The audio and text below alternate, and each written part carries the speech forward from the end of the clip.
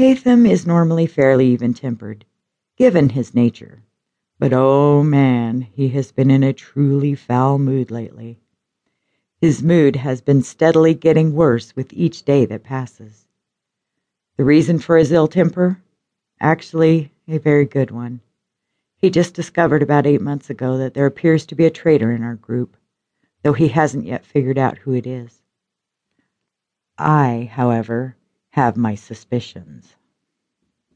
My hands clench slightly, and I cannot restrain the low growl that fills my chest at my next thought. Whoever it is has helped the humans to find our camps twice in the past 8 months. That means that whoever the traitor is, they have to be in league with humans. That is when it hit me. There are only 10 or 12 in the refuge who can pass for human or who can assume the appearance of one. None of the rest of us can move freely amongst the humans due to the fact that we all display signs of our true natures and heritages. Humans, whenever they discover a hybrid, destroy us. Purebloods do not have that fear, for every single one of them can shapeshift to take on human form.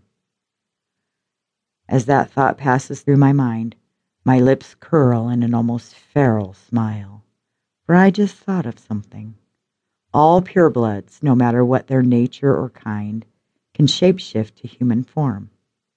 They can also maintain the shift for long periods of time, as long as they return to their normal form for at least a few hours every 3 or 4 days. They can maintain human form indefinitely. Their offspring, if the mating is between purebloods of the same species, can also take on fully human form. The hybrid offspring of mixed species pairings, however, cannot. My smile becomes an all-out grin.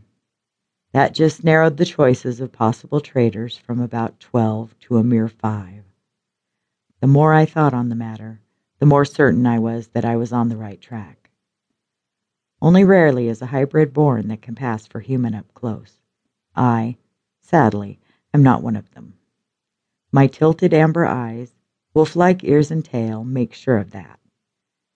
Not to mention that the light layering of silver-gray fur that covers my entire body would never allow me to pass for human. Nor can Hatham, for his entire body is covered in a layering of silken fur and plainly displays his being part were-tiger.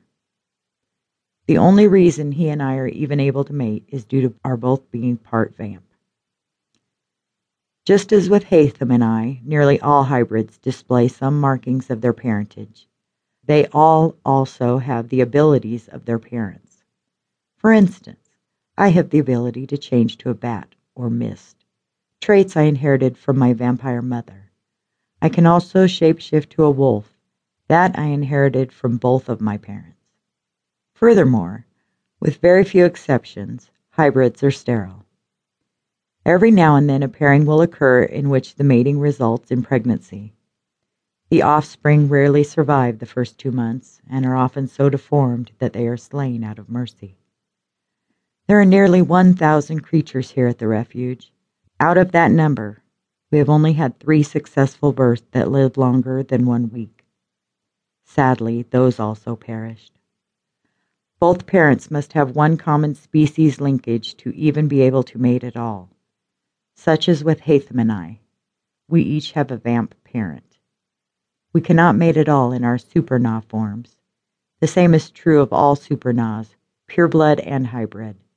Furthermore, purebloods of different species can only mate when they are in human form.